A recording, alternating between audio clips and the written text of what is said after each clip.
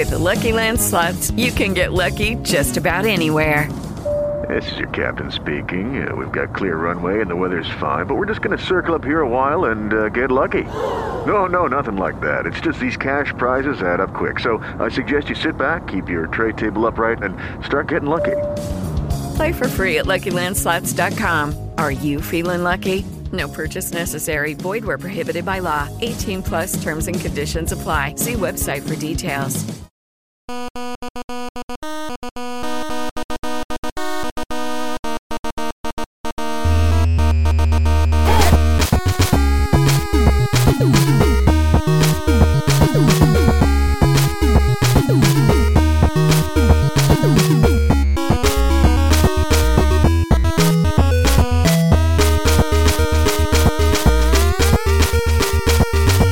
And welcome to episode number 55 of the Cheesesteaks and Controllers podcast, presented by Fox PHL The Gambler, 102.5 FM, 1480 AM, and iHeartRadio. I am esports and gaming insider Jason Finelli, and I missed you guys. It was a great week, had a great little vacation there with the family, went down to Florida, went over to New Jersey, lots of beaches, lots of quality time spent with my people, but now I am back, I am here, and I am here to update you on all of the things in video games that you have been missing. We're going to talk about Overwatch League, as we do. They're going into week 3 of the Summer Showdown tournament. We're going to talk about a Sony presentation that happened on Thursday. We talk about the things that happened there and where it really ranks among the other Sony state of plays.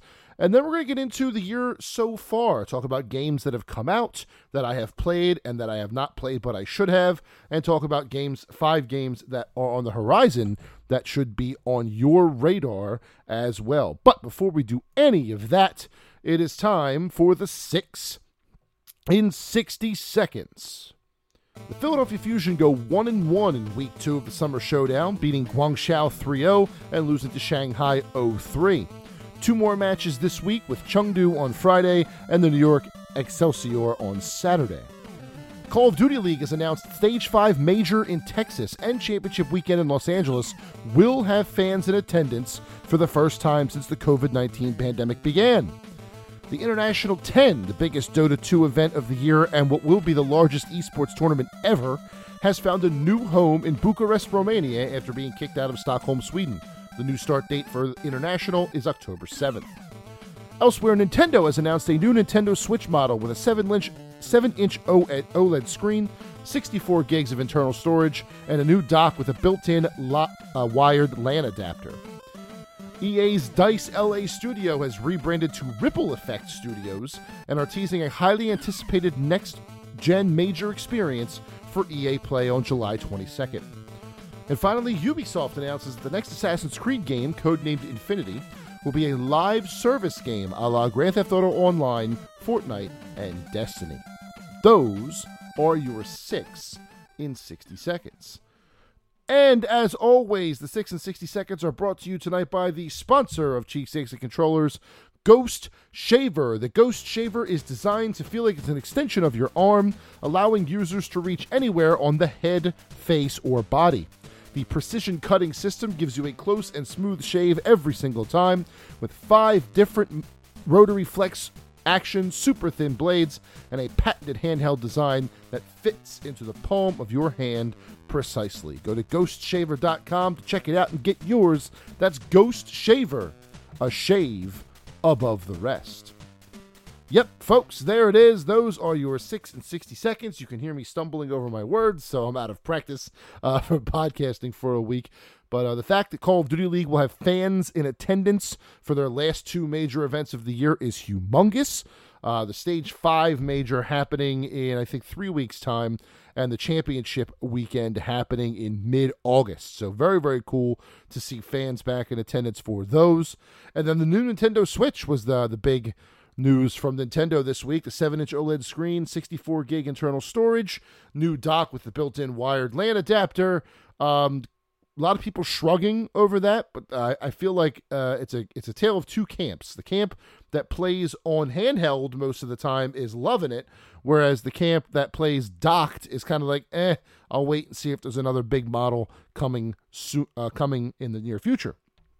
I am right in the middle.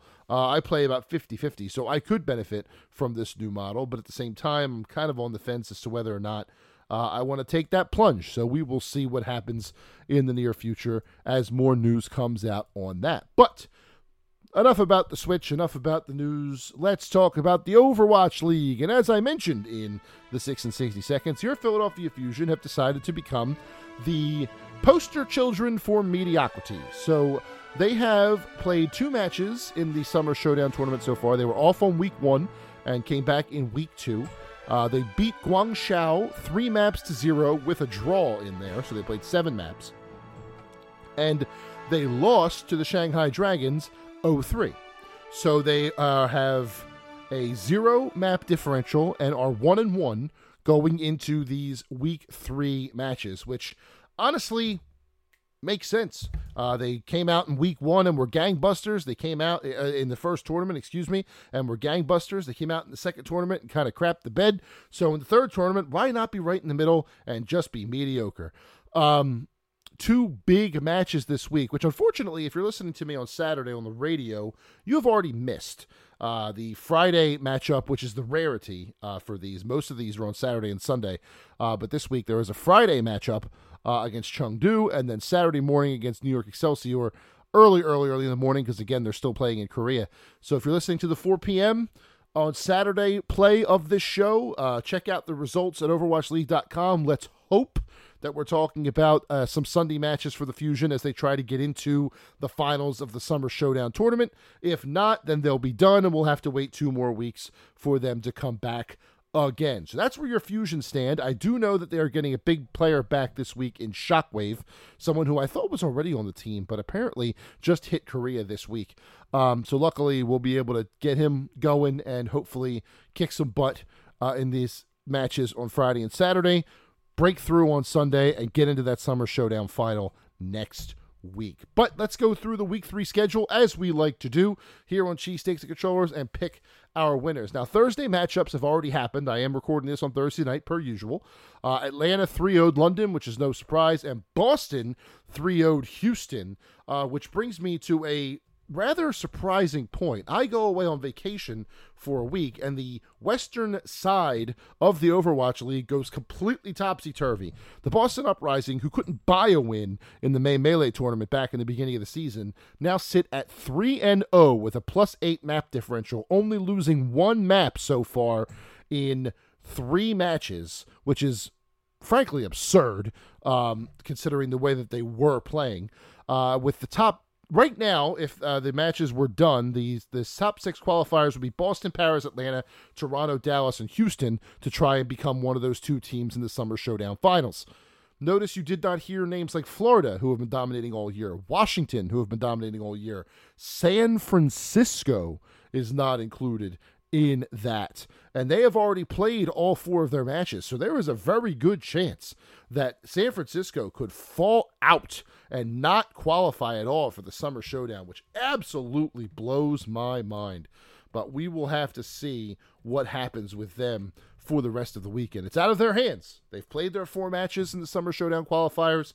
All they can do is wait and hope. Right now they sit at 7th. There are 2 teams tied for 5th. Dallas and Houston both have +2 map differentials. If Houston were to get 0-3'd again, that would move them to -1 and move San Francisco up. So there, and then Washington and LA are still playing, and they're all 3-0. There's a lot to be decided, but the Western Conference is absolutely topsy-turvy as I stand right here, right now. So let's get into the matches here. First, Chengdu versus Philadelphia, Friday, July 9. I want to say that Philadelphia is going to win this, but again, I just don't know which team is going to show up.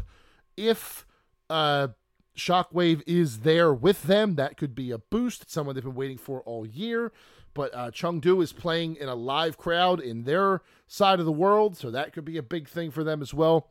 I think I'm going to go with Chengdu here. I hate to do it. I hate to do it to them. I want to be wrong, but I do think it's going to be a Chengdu win. Now, I don't think it's going to be a blowout. I think we're talking 3-1 or 3-2, but we're not going to. I just don't see it happening in this Summer Showdown, unfortunately. The next match on Friday at 8 a.m. is Shanghai versus the LA Valiant, and there is no doubt in my mind that Shanghai is going to 3-0 the LA Valiant because they've 3-0'd basically everybody. LA has been 3-0'd by everybody that's played them so far. They have no map wins in the Summer Showdown at all. And they are just really, really bad. So I don't expect them to do any better here. And I actually missed one going back in time a little bit. Hangzhou and New York are playing at 5 a.m. on Friday. So if you're listening to the podcast version of this, you will have already missed that match as well. I think New York wins, or Hangzhou is really not living up to their potential at the moment. They are also very much set in the bottom half of the Eastern Conference, so I do not expect them to take out New York here. So those first three matches, just to recap, for the Eastern side, yes, New York Excelsior, Chengdu Hunters, and Shanghai Dragons. Moving to Friday's Western Conference slate, we have Washington playing London, and that's a 3-0 for Washington because London just, again, can't buy a win, already having been 0-3'd, sitting very comfortably in the basement of the Western Conference. LA Gladiators and Toronto Defiant. This one's a little more interesting. We have Toronto sitting at 4th in the West side. LA fighting for a spot in the 8th spot, tied with the Justice. I think this match actually will depend on how Washington handles London in the previous match. And the reason I say that is because if Washington goes 3-0 and completely sweeps the Spitfire, then they go to a +3 map differential. They move up to just under Toronto, and it knocks Houston down. So if LA wants to keep up, then they can 3-0 Toronto.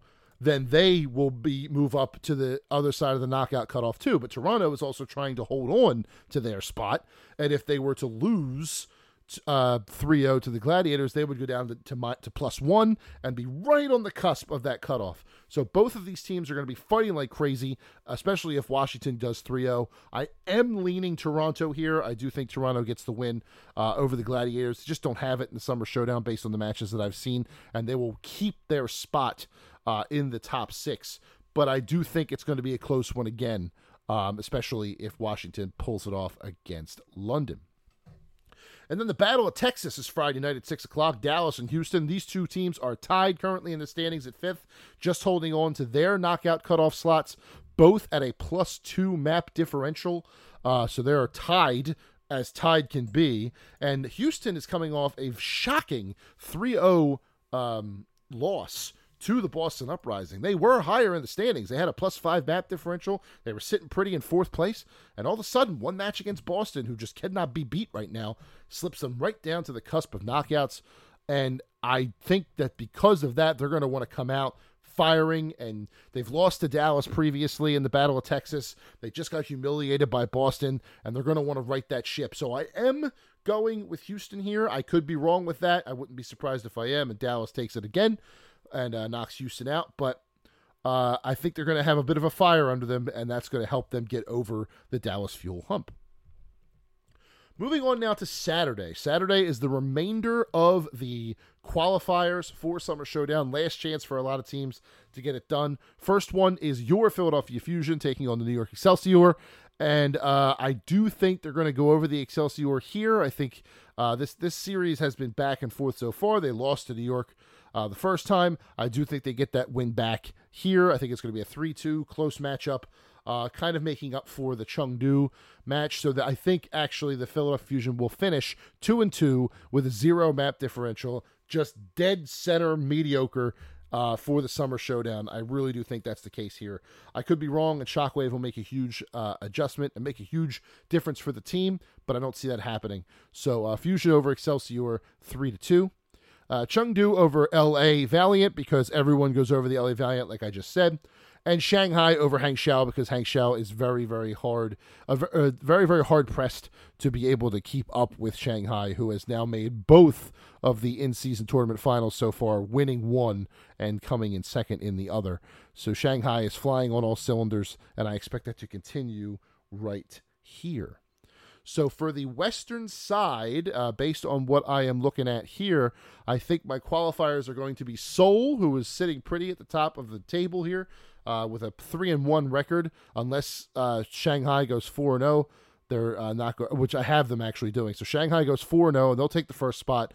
Seoul will remain in second place because Chengdu and New York will not do enough to meet them up at their +6 differential. I think then Chengdu and New York will hang on to their spots, leaving Philadelphia, Hangzhou, Guangzhou, and LA Valiant on the outside looking in. Once again, I think it's going to be exactly the same as it was in the previous tournament. Same 4 teams moving on in the East to get those final 2 spots for the Summer Showdown. Now, moving on in the West, we have Boston and Atlanta, and I have to take the hot hand here. Despite Atlanta being the 3rd team in the region right now, Boston just cannot be beat, so I'm going with them. Toronto versus Dallas. I think that Toronto will hold off the fuel here as well. And then Justice versus LA in what could be an absolutely crucial matchup for multiple teams. And I am going to lean Justice here in a close 3-2 matchup. I just see them coming over slightly the LA Gladiators in that matchup, which would then make the table, I believe, if my math is correct, we'd have Boston at the top, we'd have Paris in second, we have Toronto in third, Atlanta, Dallas, and the Justice making up the top 6. If my math and what I've done here is correct. I could be wrong about that. Let's see how it pans out. But those are the teams that I think are going to make it through. And of the remaining teams that I have here, I think the Eastern side is going to be Shanghai and Seoul. And I think the Western side is going to be Boston and Atlanta. So Boston, Atlanta, Seoul, and Shanghai, which will guarantee a final that we have not seen yet. Even if Shanghai's still there, Dallas won't be, and that will give us something new to look forward to in the Summer Showdown. Now, action has already started, like I said. If you're listening to this when the podcast goes out, you have an opportunity to watch more matches this weekend. If you're listening on Saturday at 4 o'clock, you've already missed all the Fusion stuff, and hopefully I can be wrong about what I thought was going to happen. But either way, the Summer Showdown qualifiers are coming to a close. The Summer Showdown tournament looms. It is an exciting time for the Overwatch League. All right, now moving on to our second topic of the evening. Normally, like I said before, like I've said numerous times, I would do an on tap here to let you know the games that are coming out in the coming week. The only one that's really of note this week is Monster Hunter Stories 2, which is a RPG Pokemon style take on the Monster Hunter series. First one is supposedly very good, and the second one is getting pretty good reviews as well.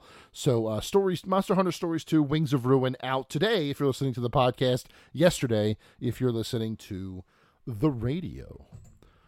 Hello, it is Ryan, and we could all use an extra bright spot in our day, couldn't we? Just to make up for things like sitting in traffic, doing the dishes, counting your steps, all the mundane stuff. That is why I'm such a big fan of Chumba Casino. Chumba Casino has all your favorite social casino-style games that you can play for free anytime, anywhere with daily bonuses. That should brighten your day a little. Actually, a lot. So sign up now at ChumbaCasino.com. That's ChumbaCasino.com. No purchase necessary. VGW Group. Void where prohibited by law. See terms and conditions. 18+. All right, and for our second topic of the night, even though E3 and all of those big presentations have completed, some companies have decided they want to keep doing some live-streamed announcement showcases, and PlayStation was the next one to jump on board with the PlayStation State of Play for July the 8th. Now, if you had not heard about this, I'm going to temper your expectations right now. They immediately came out and said it would focus on third-party games and indie games, so no big first-party titles. They immediately came out and said there would be no God of War or Horizon, so you can temper your expectations there as well.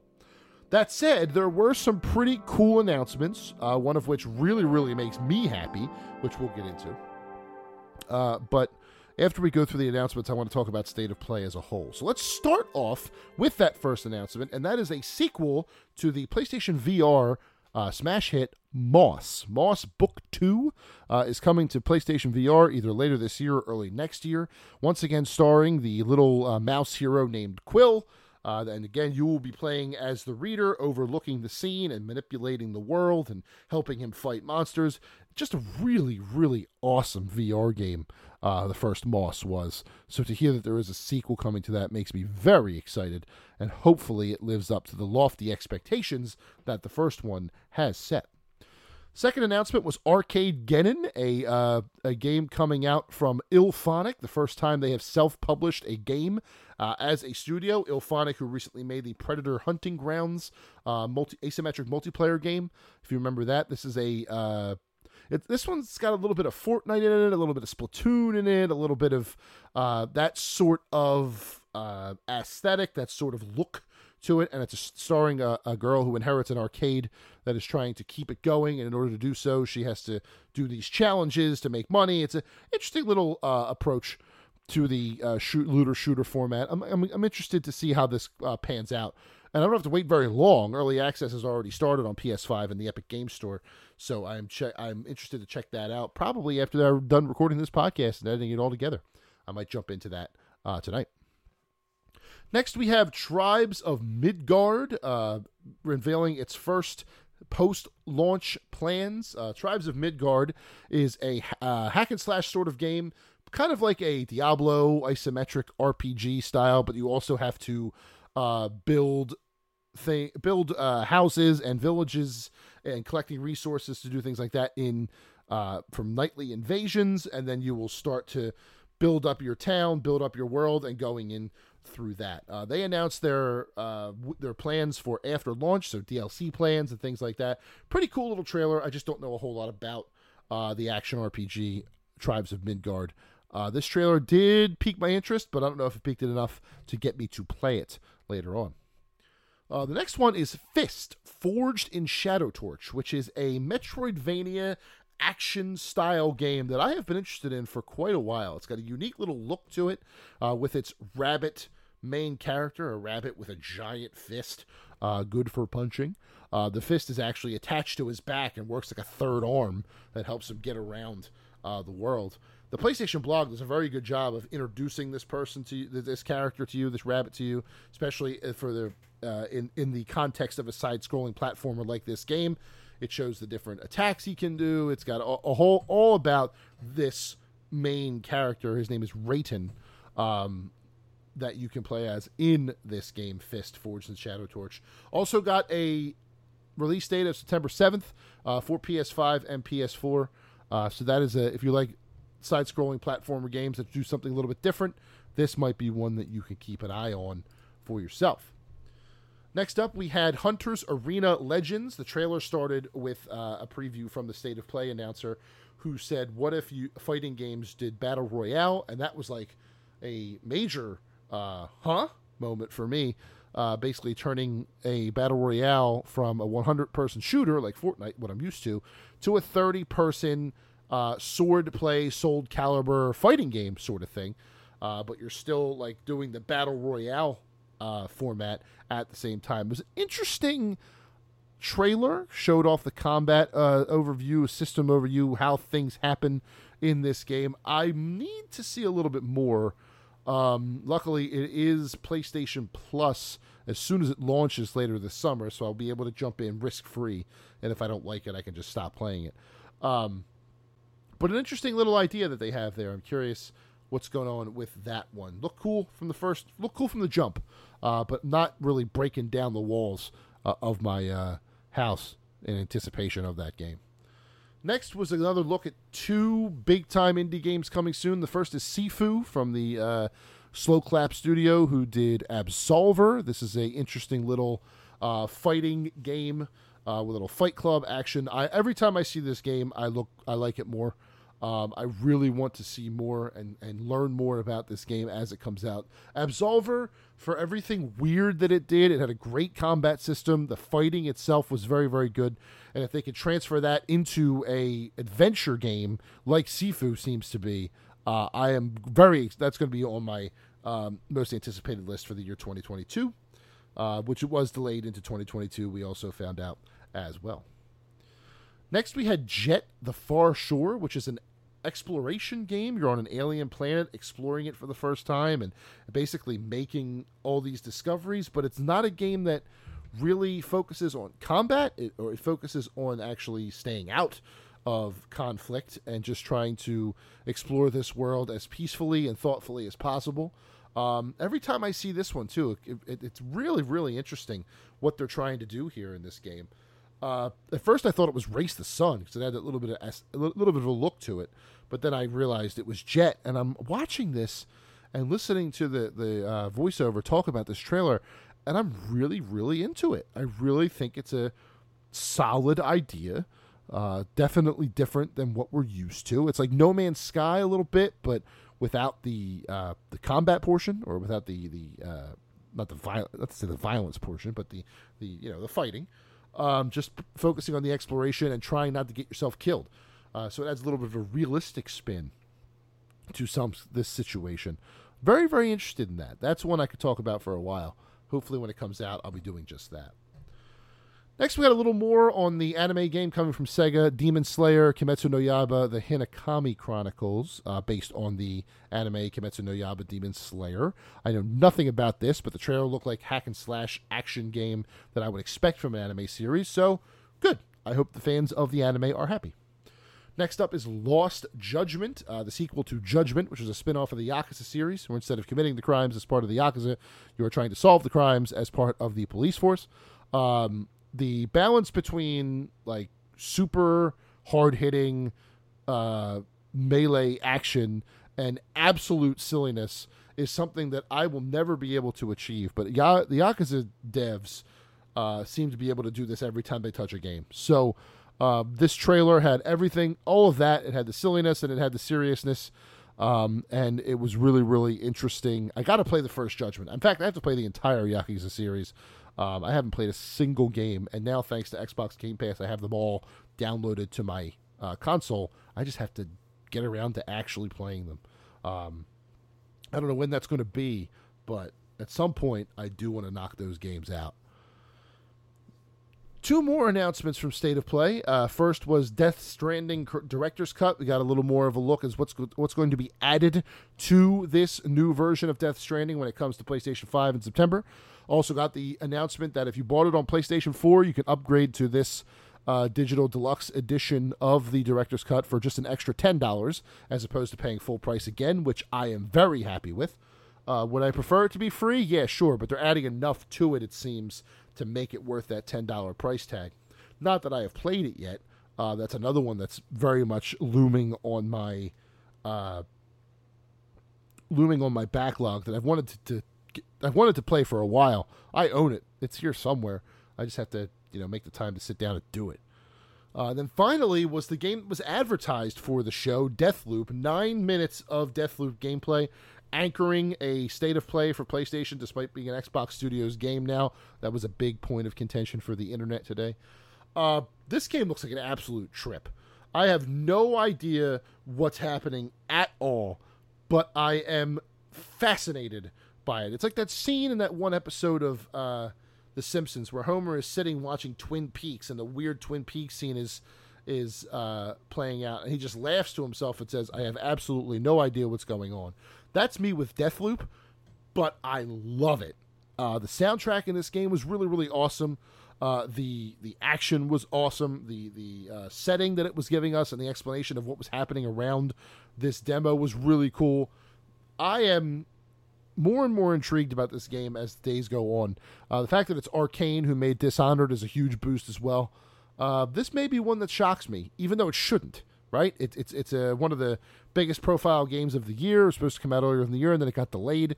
So now it's anchoring a State of Play. It shouldn't surprise me that if this game is good. They certainly marketing it like it's a good one, but we'll see. We'll see what happens when it actually launches on September the 14th. So that was your State of Play, which to some of you may think, wow, that wasn't a whole lot to really sink your teeth into, and I would agree with you. They did say that it would be focused on third parties and indies, but I didn't realize how little there would be. There was, 12 announcements, I think? Moss, Arcadegeddon, Tribes of Midgard, Fist, Hunter's Arena, Sifu, Jet the Far Shore, Demon Slayer, Lost Judgment, Deathloop, and Death Stranding. 11 announcements in a half hour. That's not bad, but at the same time, how many of these little appetizer-style state of plays is Sony going to put out before they start giving us a big chunk of meat? Where's the main course? So think about it. Nintendo and Xbox, if we're comparing just the big three, Nintendo, Xbox, and Sony, they are the three that tend to be most considered head-to-head competitors by the gaming masses. Nintendo with the Switch, Microsoft with the Xbox, Sony with the PlayStation. Two of those three have already blown out what they're going to be doing for the rest of the year, and even beyond into 2022, and that's Microsoft and Nintendo. They did that at E3, which they participated in after participating in it for many, many years since its inception, or in Xbox's case, their inception. PlayStation, meanwhile, is content to sit back and twiddle their thumbs and make us wait and wait and wait more for new information on the games that we want to play from them. Now, there was a state of play that focused solely on Horizon back in, late May, early June. That's fine. But eventually, you're going to have to give us one of those big-time presentations a la the two you gave us last year in the lead up to the PlayStation 5's launch. I'm not saying you have to tell us every game that you have in your pipeline, from the games that are just about out to the games that are still in concept stage. That's not what I'm saying. What I'm saying is Microsoft had their impactful announcement showcase. Nintendo had their impactful announcement showcase. Sony needs their turn. They need to pull the trigger on a large state of play, an hour long or a little over an hour long, just like their press conferences at E3 used to be. Basically what they did in June and September last year. The first one that started with Miles Morales, and the second one that started with Final Fantasy 16. Both of them were excellent. They were PS5 showcases, and they were, mostly for the new console that hadn't launched yet, but that didn't make them any less impactful. It gave the fans something to look forward to, something to dig into, something to anticipate, just like Microsoft and Nintendo did. Right now, if I go through the list of games that are coming out between now and the end of the year, let's see how many Sony studio games or PlayStation exclusive games are actually on the way. Shall we? First one, Ghost of Tsushima Director's Cut. Fine, games already came out. Kena Bridge of Spirits, that's a big one. More of a second party developer thing going there, with Ember Lab kind of doing their own thing, but Sony really bankrolling it. Also on PC. Scrolling through the list here for PS5 exclusives, that Fist that I mentioned, that was part of this. Okay, indie game, not really blowing down the doors. Scrolling. We are now in October. Ghostwire Tokyo, which is TBA still. Bethesda hasn't said a word about it. Great. Moving on, and that's it. That's everything that has dates. Now, Horizon Forbidden West is heavily rumored to be coming out this year, but back in May, they didn't give us a date. That was a perfect opportunity to give us at least a target date, say Q4 or November or something. They didn't give us anything. So how are we to know if that game is actually coming out? And there are people who really, went out of their way to try and either get a console at face value, which has proven to be very difficult for a lot of people, or they shelled out a bunch of extra money on third-party sites through scalpers or what have you, and they want to know what games they're going to be playing. And you haven't given them any. At least no set dates as to what to expect. So when is that going to change? When is Sony going to come out and say, all right, let's have a showcase, hour and a half, show all these cool games that are coming? Heck, A lot of the games that were in those showcases last year we haven't heard about yet. We mentioned Ghostwire, that Annapurna game, Stray, where you play as the cat. That hasn't been heard of yet.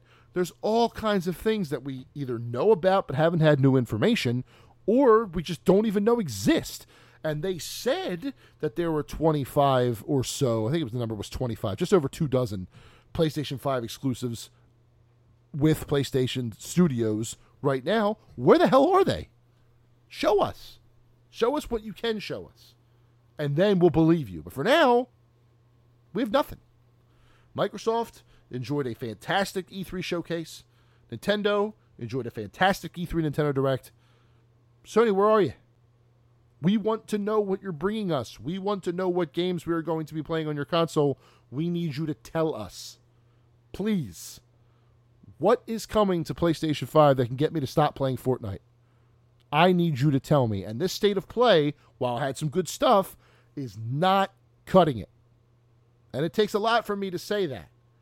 I'm usually the guy that defends state of plays, defends Nintendo Directs when they are considered to be lackluster. And I do not want to discount any of the games that were presented today. All of them look good. All of them have their ups and downs. Moss Book 2 in particular, I will always speak out about. Death Stranding Director's Cut is cool. Deathloop is cool. The indie games are cool. But we need the heavy hitters. We need the games that you showed us or teased. We need the big surprises that we don't know about. When is that going to happen, Sony? Until then... Hello, it is Ryan, and we could all use an extra bright spot in our day, couldn't we? Just to make up for things like sitting in traffic, doing the dishes, counting your steps, all the mundane stuff. That is why I'm such a big fan of Chumba Casino. Chumba Casino has all your favorite social casino-style games that you can play for free anytime, anywhere with daily bonuses. That should brighten your day a little.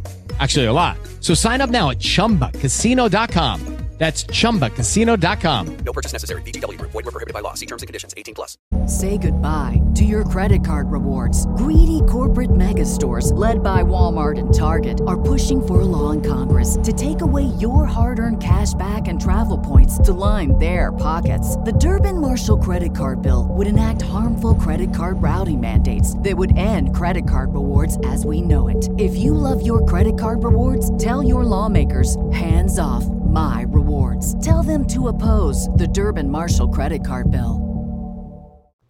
Unfortunately, we don't really have a lot to be excited about coming from you on your own console. And that's a problem. So fix it, please, soon. What do you got for us, Sony? Let us know. All right, and finally tonight, let's go over the year 2021 so far. So I'm going to do this in games that have released and games that are soon to be released that I am very much looking forward to. So I've broken down this list into 3 sections. Games that have come out so far that I have played, and I highly recommend. Games of 2021 that are out, but I have not played yet, including one that is a real travesty. And I know that a certain person at this radio station, when he hears this, will not be happy with me, but we'll get into that. And 5 games from 2021 that are still to come that I am very, very excited for. So let's get into the games that I have played. First off, from back in January, Hitman 3 was just absolutely excellent. It was basically a playground for someone whose job is assassinating people. Instead of giving you like narrow linear missions, it gave you this giant world, and you could figure out different ways to enter and different ways to approach your kill and then get your kill and then get out of there. Disguises everywhere. The different kind of weapons that you can use, the way that you can use items in your surroundings to help you. Just a really, really cool game. The Manor mission in this game, the mansion mission, I don't remember exactly what it's called, was basically a whodunit detective mystery while you're trying to assassinate the person that you're trying to assassinate. It was phenomenal. I loved every second of it, and that is a game I cannot recommend enough. I do not want it to be forgotten because it came out in January. As of right now, it should still see a lot of hype when it comes to the end of the year. I want a lot of people talking about it because it was very, very good. And still is with all the DLC that they're adding to it. But that is definitely one that should be on your radar if you haven't played it yet. Hitman 3 was excellent. Next one is Final Fantasy VII Remake Intergrade, the PS5 upgrade of my Game of the Year of 2020, Final Fantasy VII Remake, plus with an extra side mission starring Yuffie Kisaragi, the teenage ninja character from Final Fantasy VII. This was, it's more Final Fantasy VII Remake in 60 frames per second with enhanced 4K graphics, which obviously is amazing.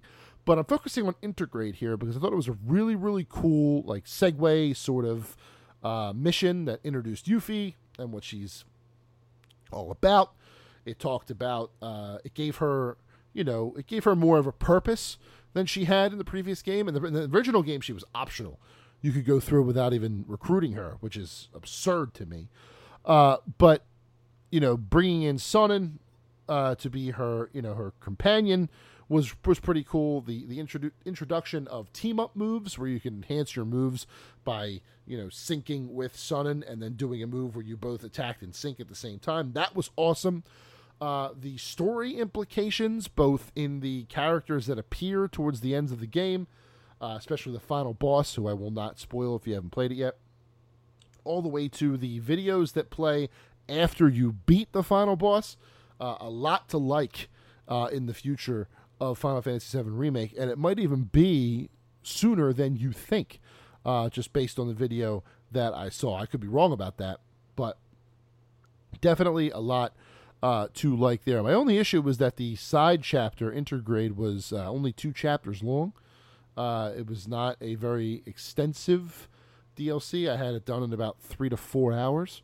But I have a feeling that because Intergrade is another fancy word for it's another fancy word for like side or something. Or there was a reason that I looked at this that I got the idea of this might not be the only intermission that they do. The reason that this was so short was because they may start adding chapters to it featuring other characters, which would be really cool. It would be a cool way to introduce all these characters that people weren't used to and give them a little bit of a spotlight before they join the main group. Love that idea. I hope it's what they do. And I hope the next one is Cait Sith. Next up, Super Mario 3D World and Bowser's Fury. I technically have not finished this game. I am sitting at Bowser, at the final boss. But the reason is, in Super Mario 3D World at least, but the reason is this is the first adventure that I have played with my older daughter. Her and I played it basically the entire game together in every zone. And admittedly, it was mostly me doing everything and her floating in a bubble just following me. But once we beat Bowser, it will mark the first ever game that we have beaten together, playing at the same time, even if what she's doing is not technically playing. And that just warms my soul. So, not to mention it's a great game and a game that should have imported from the Wii U. So I'm glad it was. The Bowser's Fury chapter is also very, very cool. I love the approach that they're taking to Mario, and I hope there's an entire game that does stuff like this, because this is just really, really, really cool to have this looming threat that could show up at any time, and a giant world with different sections and different puzzles within those sections, sort of like Odyssey, but enhanced even further. Just a very, very cool format that I hope they continue doing in the future. Super Mario 3D World and Bowser's Fury, put that on your list. Got one for the PC fans here. That's Evil Genius 2. Evil Genius lets you be Dr. Evil, be the Bond villain, and raise your evil empire from the ground up. If you don't want to be the hero and you want to do some evil things, Evil Genius 2 is a good way to do that. Plays a lot like, or has the aesthetic a lot of the Bond movies of the time, as do the villains. You've got your bald guy in the gray suit, looks just like Blofeld or Dr. Evil. You've got the scientist lady. You've got the big Ivan guy, I think is his name.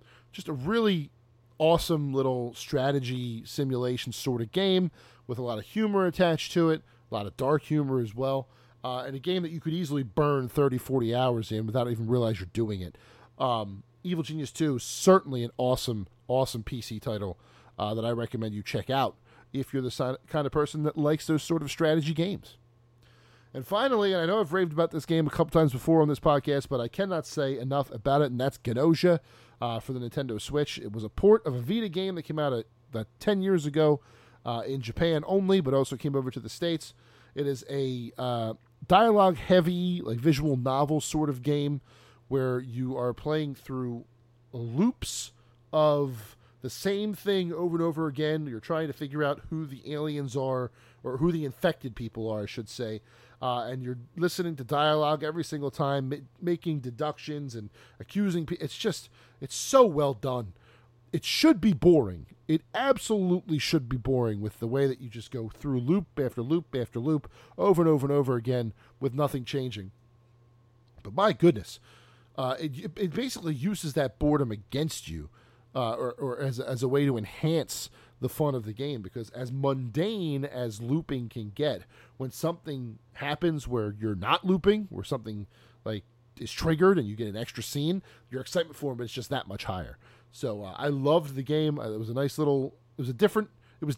Definitely a different style game than I'm used to, and one that I do plan on playing again in the near future, because I really, really liked it. It's a game that I can see myself going back to and listening to it all over, or watching it all over again. So those are the 5 highlights that I've played so far. I can't pick a game of the year right now just because I haven't played a lot of 2021 games. My backlog is filling up every single day. And I picked out 5 of them that are particularly egregious, especially for me, that I am now going to out myself on not having actually played yet. The first is Resident Evil Village. I am playing it now for the first time finally, because I have to review a set of headphones that is partnering with Resident Evil, so we'll talk about that later when it happens. But now I'm finally playing through Village for the first time at night with surround sound headphones on and nobody around, so I bet this will go well for me. If you could all please dial 9-1 on your phones, and then if I tell you to, dial 1 again as I'm playing it, I would very much appreciate it. Next one is Ratchet & Clank Rift Apart. Now, I was apathetic towards this just because I had not played a Ratchet & Clank game before. The Rift mechanic is super, super cool, and I want to play it, but I'm afraid that I won't be as into the story because I haven't played those Ratchet & Clank games. I'm going to get over it eventually and just, man up and play it. But right now I have other things to do, and that's as good as that game sounds, it's a little lower on my list than others.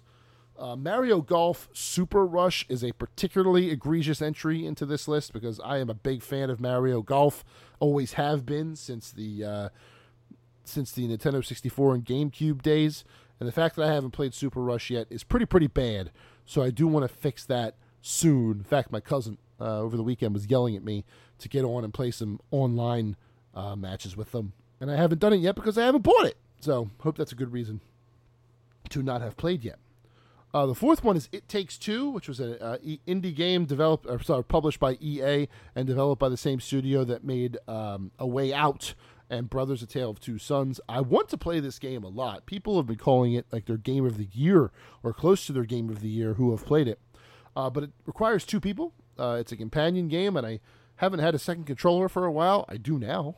So I could play this game finally. And I need a companion to play it with. I'm not sure if I should play it with my wife or my daughter or somebody else.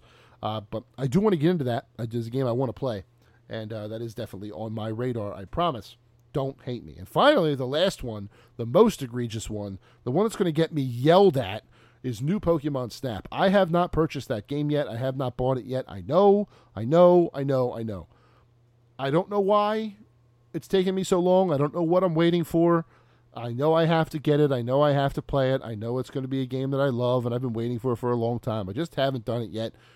Lay off me.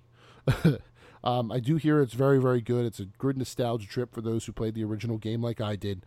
It still has all of the little secret Pokemon hidden away that you can rustle out to take pictures of. Really, really excited to finally get into it when I can get around to it. Not sure when that's going to be. And then finally, the 5 games in 2021 still to come. I think I may have written this list out in chronological order, which was very smart by me. First is Neo, The World Ends With You. That is the closest one, coming at the end of this month, July. The World Ends With You, highly underrated DS title from 2008. I 100%ed that game when it came out. I was so into it. And Neo is the sequel to that. The demo is out now on Nintendo Switch and PlayStation if you want to check it out for yourself. Very, very culturally specific. Might not be a culture that you're used to or into, but it's not bad. It's definitely something you can get into. And the music is incredible. The voice acting is good. So far, so good. I'm hoping that the rest of that game comes out just as well as the demo does. Next up is 12 Minutes, which I've talked about on this podcast before. The three-person, it's a single-player game about a man stuck in a time loop where every time he goes through the loop, he learns more and more about the situation that he's in. James McAvoy, Daisy Ridley, and Willem Dafoe are the voices of the three characters. Not much more I could say about that other than you need to play this game when it comes out in August. Please play this game when it comes out in August. Next, we have 2 October releases. First, Metroid Dread, and it's more Metroid. I'm not exactly sure what else I have to say about that, but it's more 2D Metroid a la Super Metroid and Metroid Fusion and games like that. Emmy, the giant robot that follows Samus around, looks like a really, really cool villain, and I'm definitely looking forward to that one. The other October release is Back 4 Blood, the Left 4 Dead spiritual successor by the studio that helped create the original 2 Left 4 Deads back in the late aughts. I have played the closed alpha of this. I have seen many, many trailers for this one, and it just makes me really excited. I love the Left 4 Dead games. They were right up my alley. They came out right when I was 21, 22. Loved playing them with friends online at night. Had a lot of friends who would play with me in those foursomes. It was really, really cool. And I hope that Back 4 Blood can capture that again, because not many games can. Not many games have, especially the multiplayer games that I've tried. And if Back 4 Blood can bring me back to that feeling, I'll be very, very happy with it. And finally, Dying Light 2 Stay Human. This is a game that has had a very tumultuous sort of development cycle, but it's one that I am really, really, really into. First-person zombie survival game where if you're out at night, the zombies are more powerful, but the nests that they stay in are abandoned, and there's good loot down there. During the daytime, things are less dangerous, but you also have the other humans to worry about. Just a really, really cool take on the zombie genre by the studio who previously made Dead Island, and then or some devs that made Dead Island and then jumped ship to make their own thing. Very excited for this one. Very, very excited for Dying Light 2 Stay Human.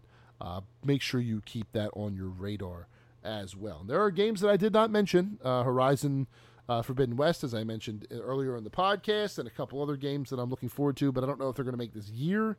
So that's what's happened so far in 2021. That's still what's left to come in 2021. Plenty of games to be played, plenty of fun to be had. Make sure you get your game plan out so you know what you want to play as soon as your game launches. And with that, we are at the end of episode 55 of the Cheesesteaks and Controllers podcast, presented by Fox PHL The Gambler, 102.5 FM, 1480 AM, and iHeartRadio. My name is Jason Fidelli. I am the esports and gaming insider for Fox PHL The Gambler, and I hope that you have a stellar, fantastic week.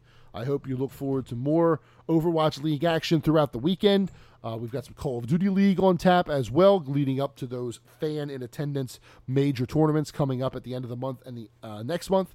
The International is something to look forward to. There's still all kinds of League of Legends happening. Plenty of esports to talk about coming up in the near future. The fighting game circuit is starting to get back into full swing. It's a beautiful, beautiful time to be a gamer, and it's only getting better as the days go on. So, have a great week. Stay safe. Make sure that you do all the fun things that you do in the summertime. We will be back next week to talk about more of the greatest in video games and esports that there is. Until then, thank you so much for listening. Have a wonderful, wonderful week. Goodbye.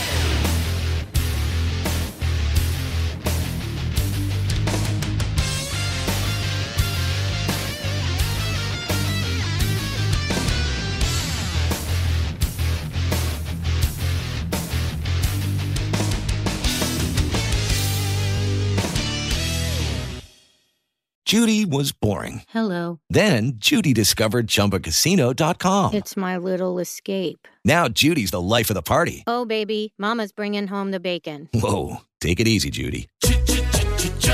The Chumba life is for everybody. So go to ChumbaCasino.com and play over 100 casino-style games. Join today and play for free for your chance to redeem some serious prizes. ChumbaCasino.com. No purchase necessary. Void where prohibited by law. 18 plus terms and conditions apply. See website for details.